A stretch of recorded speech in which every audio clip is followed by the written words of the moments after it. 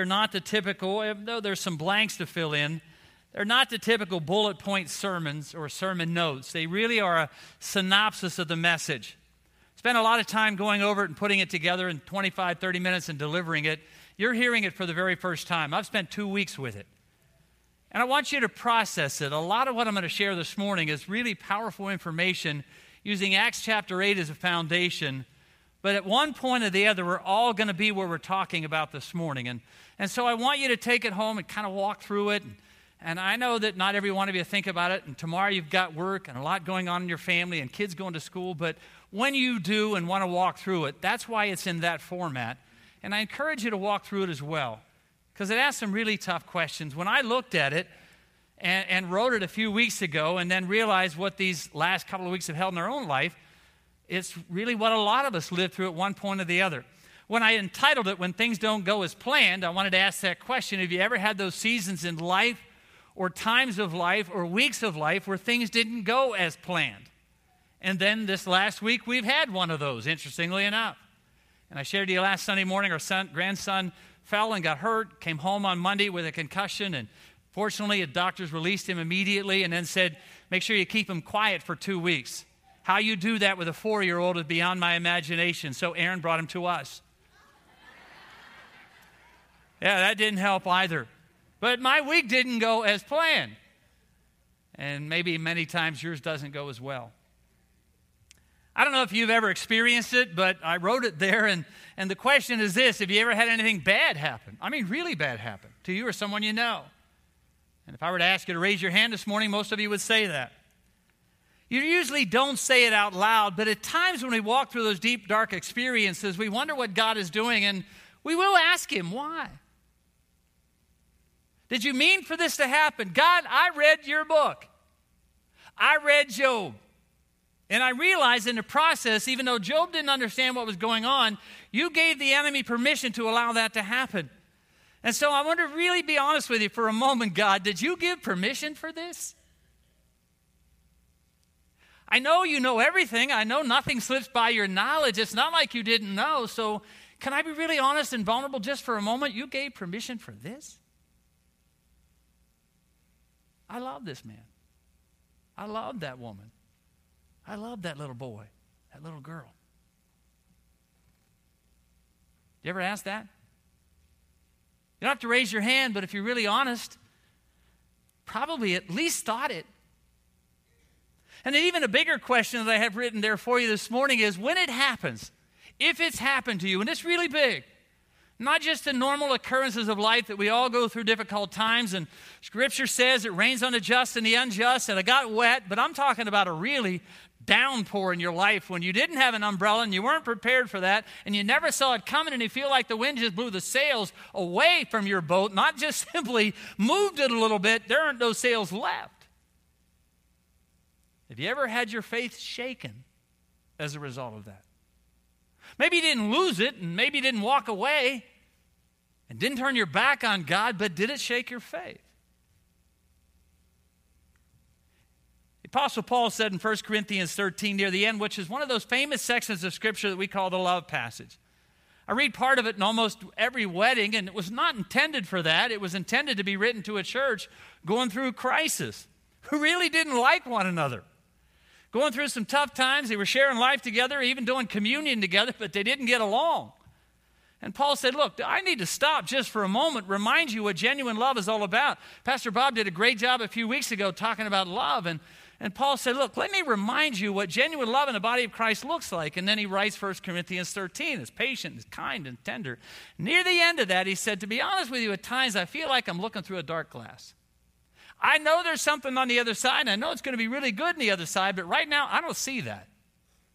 You ever been there?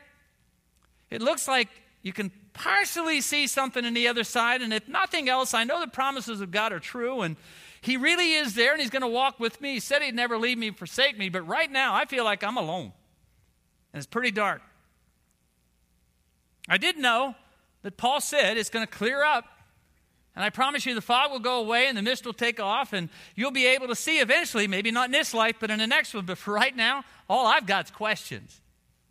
I don't have a lot of answers. Questions from last week's sermon. Stephen died. Now, that doesn't make sense to me. If I were living this for the very first time and I saw this fresh guy start out with passion and power and thunder and preach sermons like no one else did, for me, just in my imagination, that wouldn't have been the best idea God came up with at that moment, to have him stoned to death. Matter of fact, I'm still trying to figure out why God let Peter and John go through the beatings. I mean, all they wanted to do was preach the gospel. That's really what they were doing. I get it. You said it's going to be tough. But beatings like that? And now Stephen. It doesn't make sense.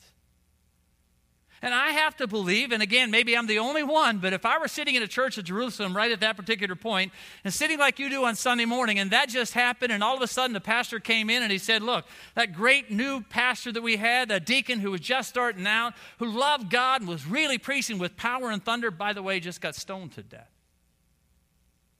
Now, if that was one of the announcements and it wasn't about a bulletin insert, wouldn't you wonder, what in the world?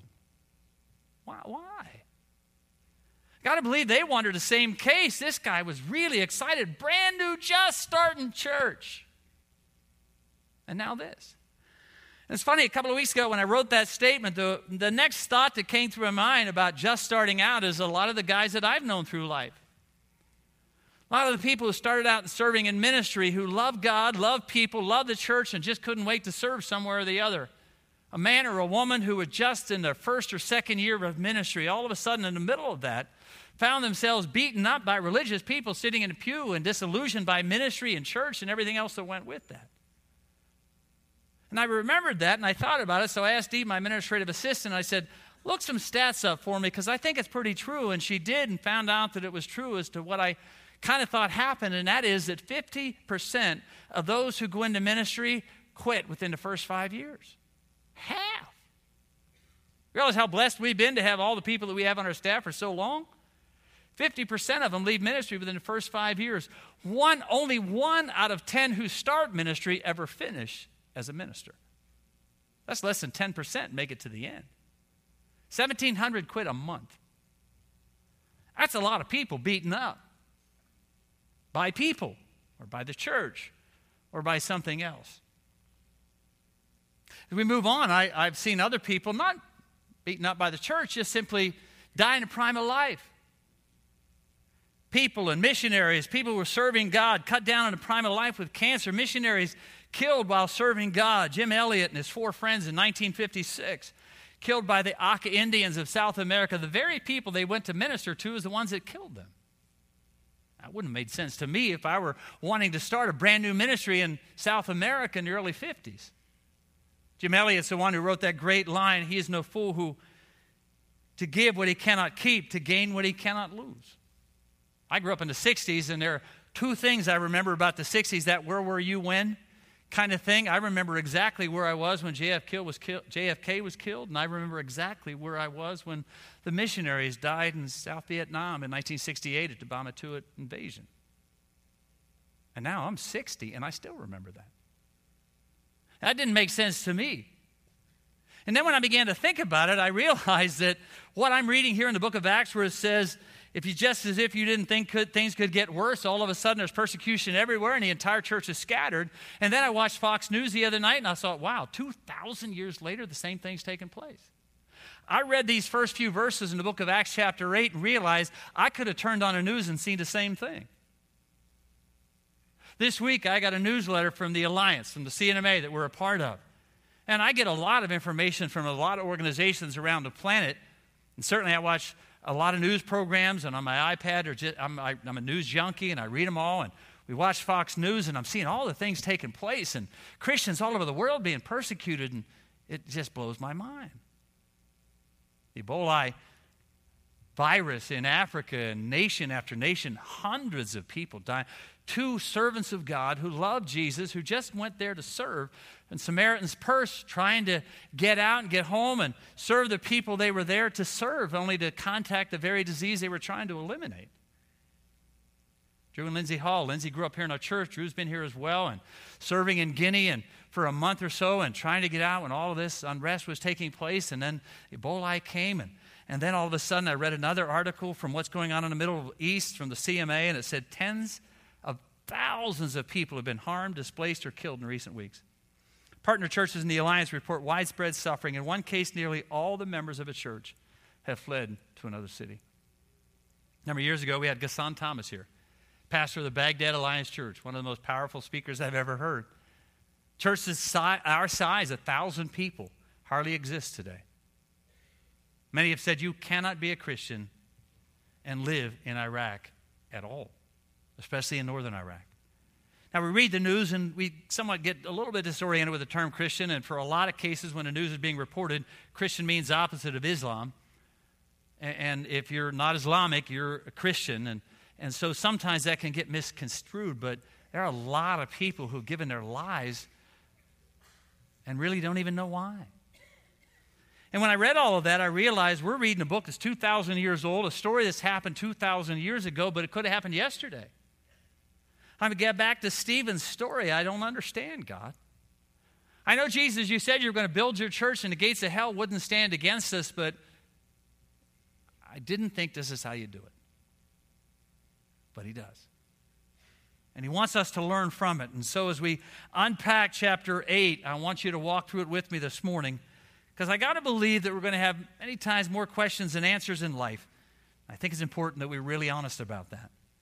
On that day, that very day that Stephen was killed, Saul, that you'll see come into play in a few weeks, approving of his killing, on that very day, a great persecution broke out against the church in Jerusalem.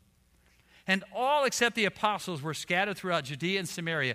Now, when you read the word all, remember, we've been in this journey for the last few weeks. All is a lot of people. 3,000 on the first day, and it just probably was men, so 4,000 or 5,000 people came to faith in Christ. I mean, 4 or 5 times as big as this church. And then a few chapters later, another 5,000 come to Christ. And then it says in chapter 6, when it pleased everybody that Stephen and all these guys were distributing and carrying out the load, that many more came to faith in Christ. Even priests began to believe. So we're talking a lot of people when it says all. All of them had to leave because of the persecution, except for the apostles. Godly men buried Stephen, and they mourned deeply for him. But Saul, again, you'll hear him more about him in a few weeks, but Saul began to destroy the church. Not just a church, the church. He went from house to house, and he dragged off both men and women, and he put them in prison. That was this week in Syria, in northern Africa. Instead of Peter and John's beatings in your sermon notes and Stephen's death being the worst could get, it got worse. They're running for their lives. You got to wonder what they're thinking. You certainly know they're hurting. Verse 2 indicates they were. It says they mourned him deeply. And when I read that, I realized that it's okay to grieve. I believe it's okay to ask why. You may not agree with me, and I understand that, and that's all right.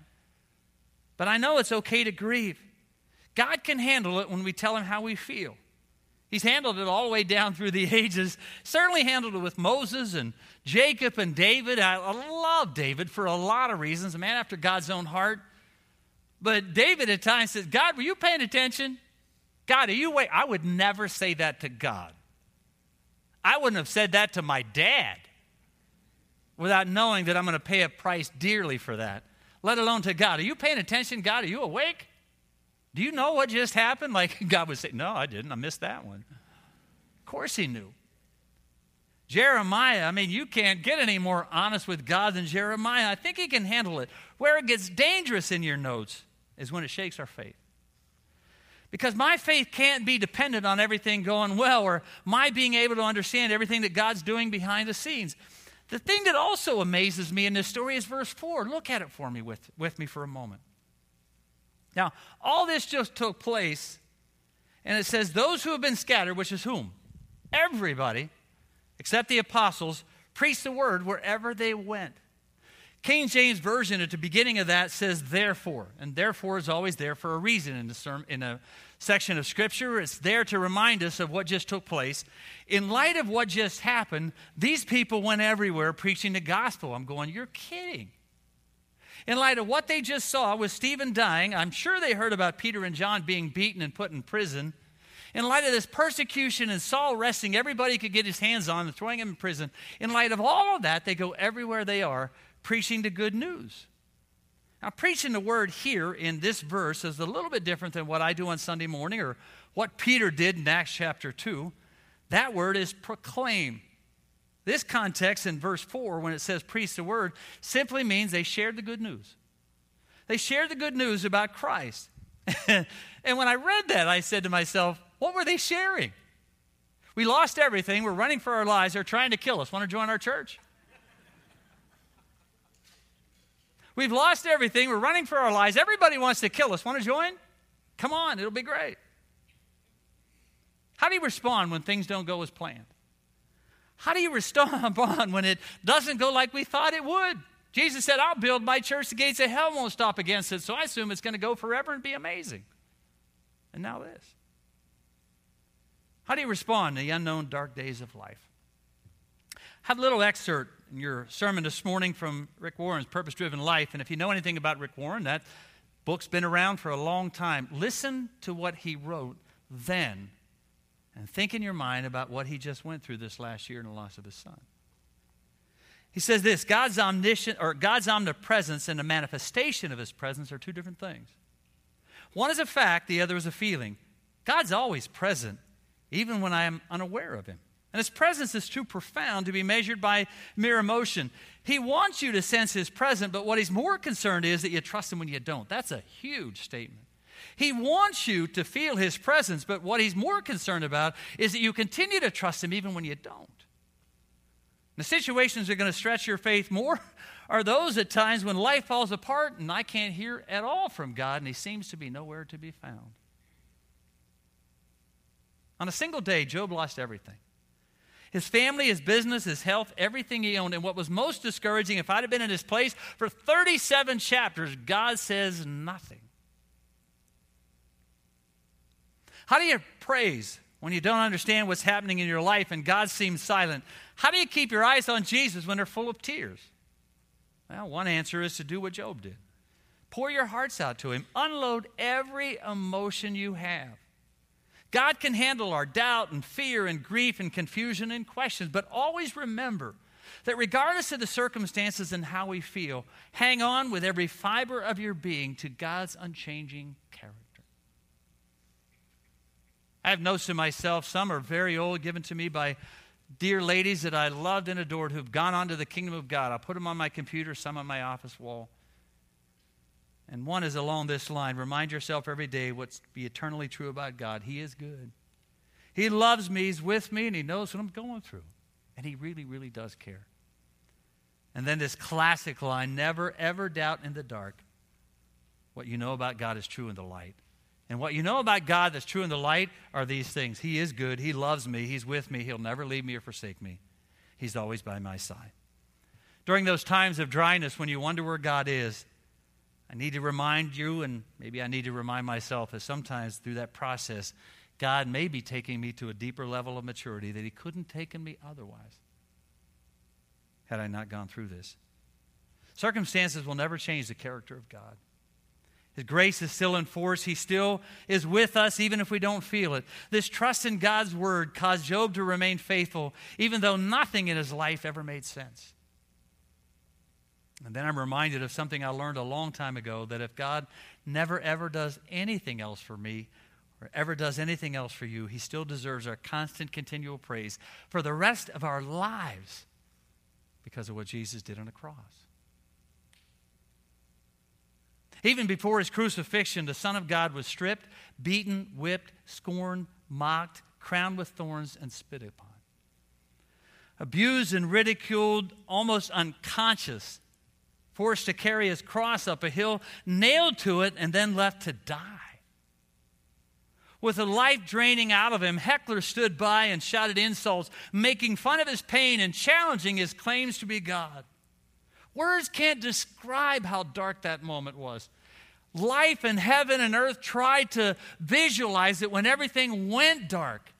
But words are not able to fully explain what it was like from Christ's vantage point or God's vantage point to do what he did, to allow what took place, to watch it unfold.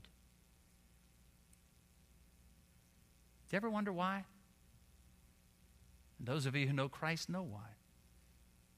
Why did God allow all of that to take place, such ghastly, evil mistreatment? Why?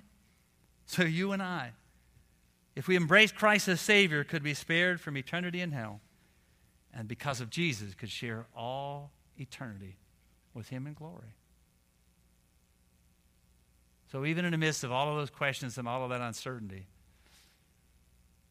I realize if he never does another thing, it never answers another prayer. With what I know now he's already done for me, I should be good. I don't know about you, but every once in a while I need to remember that while all heaven was silent, God's greatest gift of redemption was taking place on the cross. Sometimes the way God builds his church, both biblically and historically, is through suffering and persecution. I don't always understand it, but at times God accomplishes his purpose best in the world through difficulty, suffering, and pain, and how we respond to that. Look again at verse 1 of chapter 8. On that day, great persecution broke out against the church in Jerusalem, and all but the apostles, all but those few, were scattered throughout Judea and Samaria. Do you ever remember that phrase coming into play before? In the very first chapter. Matter of fact, interestingly enough, this is Acts 8:1. In Acts 1:8, Jesus said, look, this is my challenge to you. I want you to take this gospel everywhere you go. I want you to start here in Jerusalem, but eventually I want you to take it to Judea, Samaria, and ultimately to the ends of the earth. And they thought, okay, that's great. That's awesome. But boy, we really like church the way it is right now. So we're going to stay. I mean, look, everybody's needs are getting met. Church is growing by the thousands. People are coming to faith in Christ. It's an awesome thing to be a part of. The worship is amazing. We love what we're doing. Every time we have a need, we just go to somebody and tell them what it is, and somebody sells a tract of land or a tract of land, and all of a sudden our needs are met. And this is awesome. I just want to stay right here.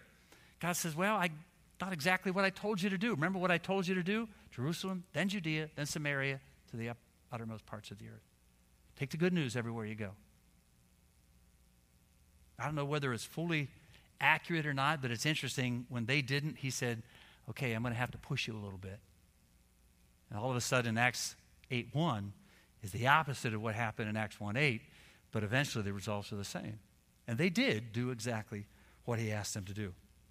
Saul in verse 3 thought he was going to put the fire out. Instead, he just spread it all over the place. And the story is incredible. When I read it, and again, I'm always trying to put myself in that place, and I want to be as honest as I know how. And when I read this whole story and I realized that because of what they did and the fact they carried this gospel message to the end of the earth, you and I have been recipients of that. Somebody shared the faith there in 2000 or AD 37 and 49 and 52 and year 2000 or 1000 and 2000 and in my case, 1965, I heard the story of Jesus Christ, and I committed my life to him, and somewhere along the way, you have the same story, and it was really as a result of what they did. It was a result of this continuing to take place down through the ages that you and I have the same privilege of coming to faith in Christ. And so when I look at this simple section of Scripture, I think that's awesome that they were willing to do that and keep on good newsing everywhere they went so that I could hear the gospel. And then all of a sudden, the Spirit of God said, but would you? Then my hand came down. I mean, how many times have you said, look, all those disciples split on Jesus, not me. Had I been there, I'd have been with him till the end. I'd have never done what Peter did. Come on. Have you ever said that? Or thought, boy, you guys are really spiritual. I must be the only one that's a pagan at times when I'm thinking, but I said that. I'd have never done what those guys did. But boy, when I look at this, I wonder, could I stay as committed? Would I stay as committed? Would I spread the news everywhere I go? And would I stay as committed and focused to Christ as if this were my story and not theirs? You see, it's one thing to see this as a great story, but what if it were your story or my story? How would it look then? What would I do if I lost everything? My home, my career, my family, my friends. Would I go good newsing then? How did they do that? They didn't live in denial of their pain. Verse 2 tells me they really grieved. They didn't run around singing, the sun will come out tomorrow. They didn't listen to their dad's advice, and every dad, when your kids get down, you tell them what? Get back up, brush it off, put some duct tape on it, and keep on going. Don't cry. Oh, it was only my dad? Your dad never said that? My brother has cut more body parts than anybody should ever imagine in a lifetime and says duct tape fixes everything. I mean, he's gone to the emergency room with his hands duct taped. And dads always tell sons that. Get up, brush the dirt off, get back on your feet, and keep on going. Never cry, never whine about it. Not what they did. The other thing this teaches me is that sometimes I got to remember that one of the marks of God's love and power isn't things always going right. And everybody getting healed or people coming to faith in Christ where there's no problems and no issues. When things don't go as planned, I need to look at myself and be really honest about how I would react. Sometimes we never say it out loud, but I've heard people say, I can't believe God did this. They served him so long and so faithfully. Why would he let this happen? As if God owed us a life without difficulty and a life totally fear-free from cancer or pain. And he doesn't. Jesus said, to be really honest with you, I want you to know right up front, if you decide to follow me, it's going to be hard. Matter of fact, if you decide to follow me, they're not going to like you because of me. You're going to face difficulty, persecution, and pain. In Matthew 10, he said, look, I'm sending you out like sheep to the wolves. So do you want to stay faithful? Do you want to follow me? I get it. But I just want you to know right up front what it's going to cost. Now, American Christians aren't always familiar with that, and we really don't even know what it looks like, and we're not sure if we could do it. But it's an honest question that Jesus has been asking down through the ages. Could you do that? Could I do that? Because that's sometimes what really does happen when you decide to follow Christ. Matter of fact, near the end of the Gospels, teaching got harder and harder near the end of his ministry, and he looked at all of those who were following him. It was certainly more than 12.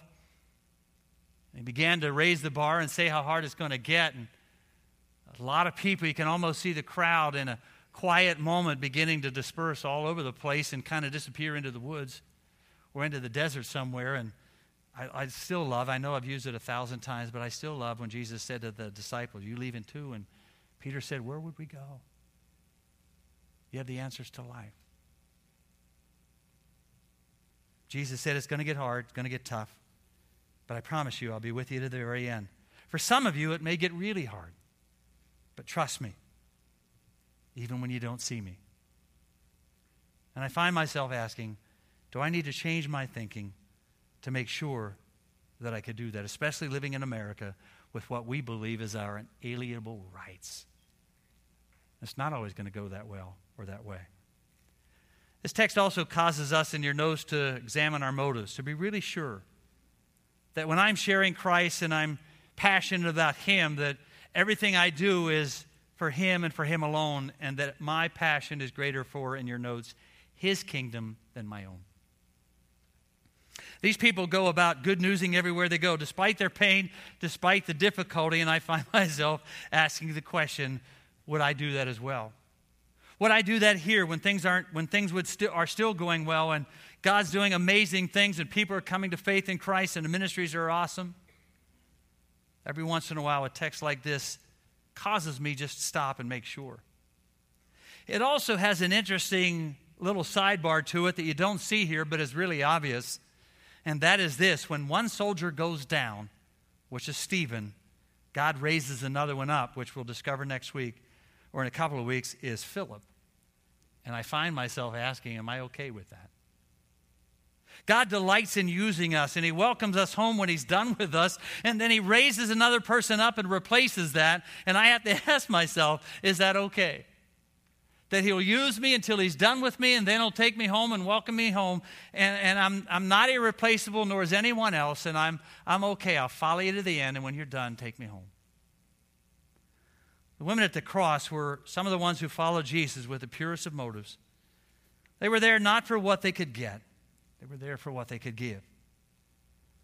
Paul, who has, as you'll discover in a few weeks, will be radically transformed by the gospel of Christ. Eventually, the same one that is killing people in this section of Scripture will say, to be really honest with you, I'd suffer the loss of everything for the sake of the gospel of Christ. And that verse is a whole lot easier to quote than to live. Later in Corinthians, a verse that I have in your notes say, look, man, this is hard. We're hard pressed on every side. We're not crushed. We're perplexed. We're not in despair. We're persecuted, but we're not abandoned. We're struck down, but not destroyed. We always carry around in our body the death of Jesus. Why? So that the life of him will be revealed in us, that we'll keep on good newsing wherever we go. This text confronts our core beliefs about what God owes us. It also challenges us to make sure that our faith is founded on Christ, not what happens to us or what we understand about what God is doing. You'll also notice that the good news is spread everywhere they go, and people are coming to faith in Christ not because they went to hear Stephen or Peter or Philip. Winning the world doesn't always happen because everyone comes to church on Sunday morning. It happens, in your notes, when those who have been changed by the good news of Christ spread it everywhere they go, when things go well, and even when they don't. A few weeks ago, when I was putting all these together, and I'm trying to stay a week or two ahead, just my schedule and all of that, and I looked at when we would celebrate communion, and I thought, what a perfect day to share communion. When we look at what Jesus did for us on the cross and we talk about whether we could be faithful to the end, it would just be a great way to stop for a moment and reflect. To hold these elements in our hands of what represents what Jesus did for us, and the bread and the cup, they're extremely simple elements, but they are profound in meaning. And they remind us of what Jesus did for us. And so today, when you hold the bread and hold the cup, I want you to walk through your journey with Jesus and just enjoy it. And then if you're really honest, just for a moment, look at everything we've shared this morning and be honest with God about your own questions and your own struggles. And then say, Lord, I want to be faithful for you and to the very end. So in light of your faith in me and your trust in me and what you did for me, I recommit my life to being faithful to you, even in areas that I don't understand. And I'll trust you, even with what I do not know. Father, these elements are incredibly profound. And so as we hold them and sing and celebrate in these moments, would you hear us and allow us to hear you?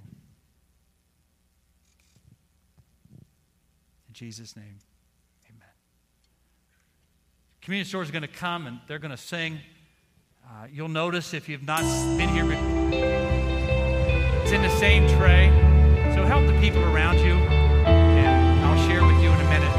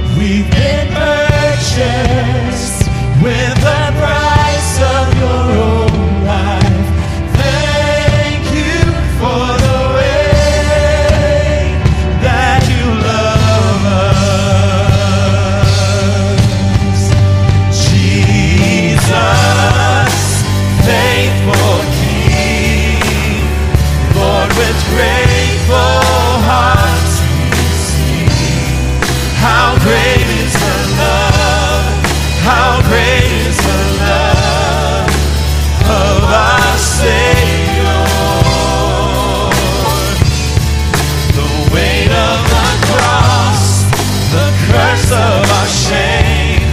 You carried it all and rose from the grave. How great is the love, how great is the love of our Savior,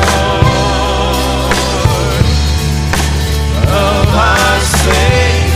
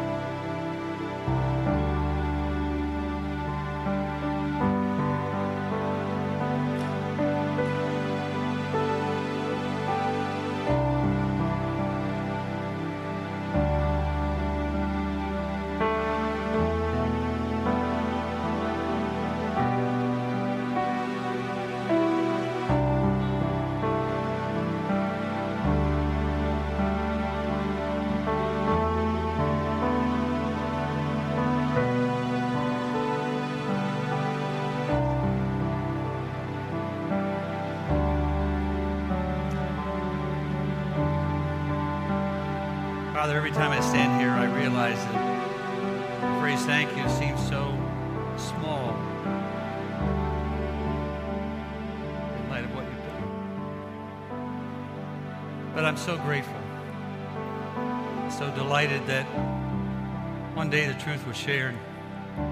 I could find you, be rescued by you, and live forever for you, and beyond this life, live forever with you.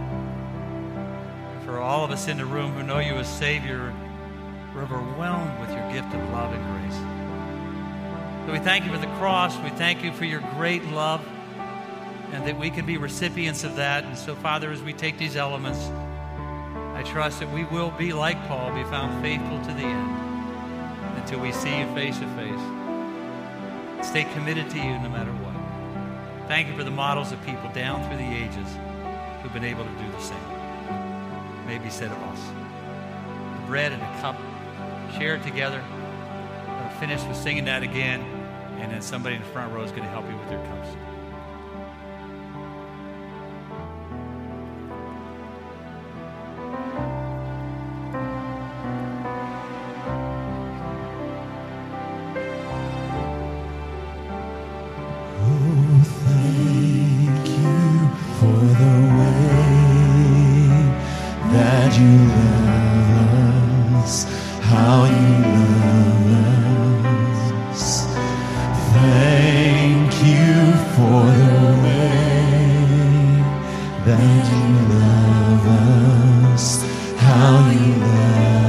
Church, thank him today. Thank him.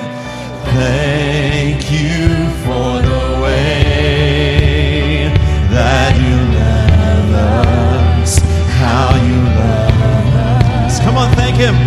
Oh, thank you for the way that you love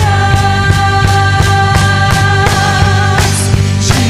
Jesus, faithful King. Lord, with grateful hearts,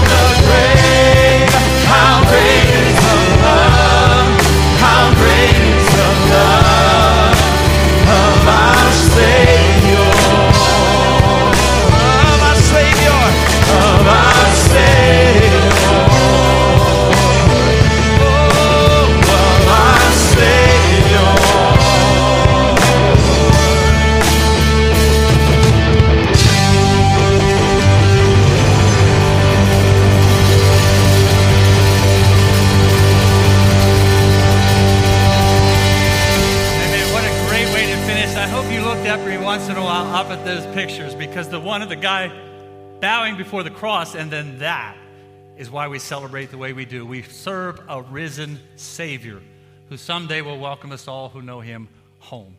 May God bless you with his grace. May it abound in your life overwhelmingly so this week. And may the glory and grace of God fill your home with his praise. May you have a great week. If we can help you in any way or pray with you, I'd love to do that. Otherwise, God bless you. Have a great day, and we'll see you next week.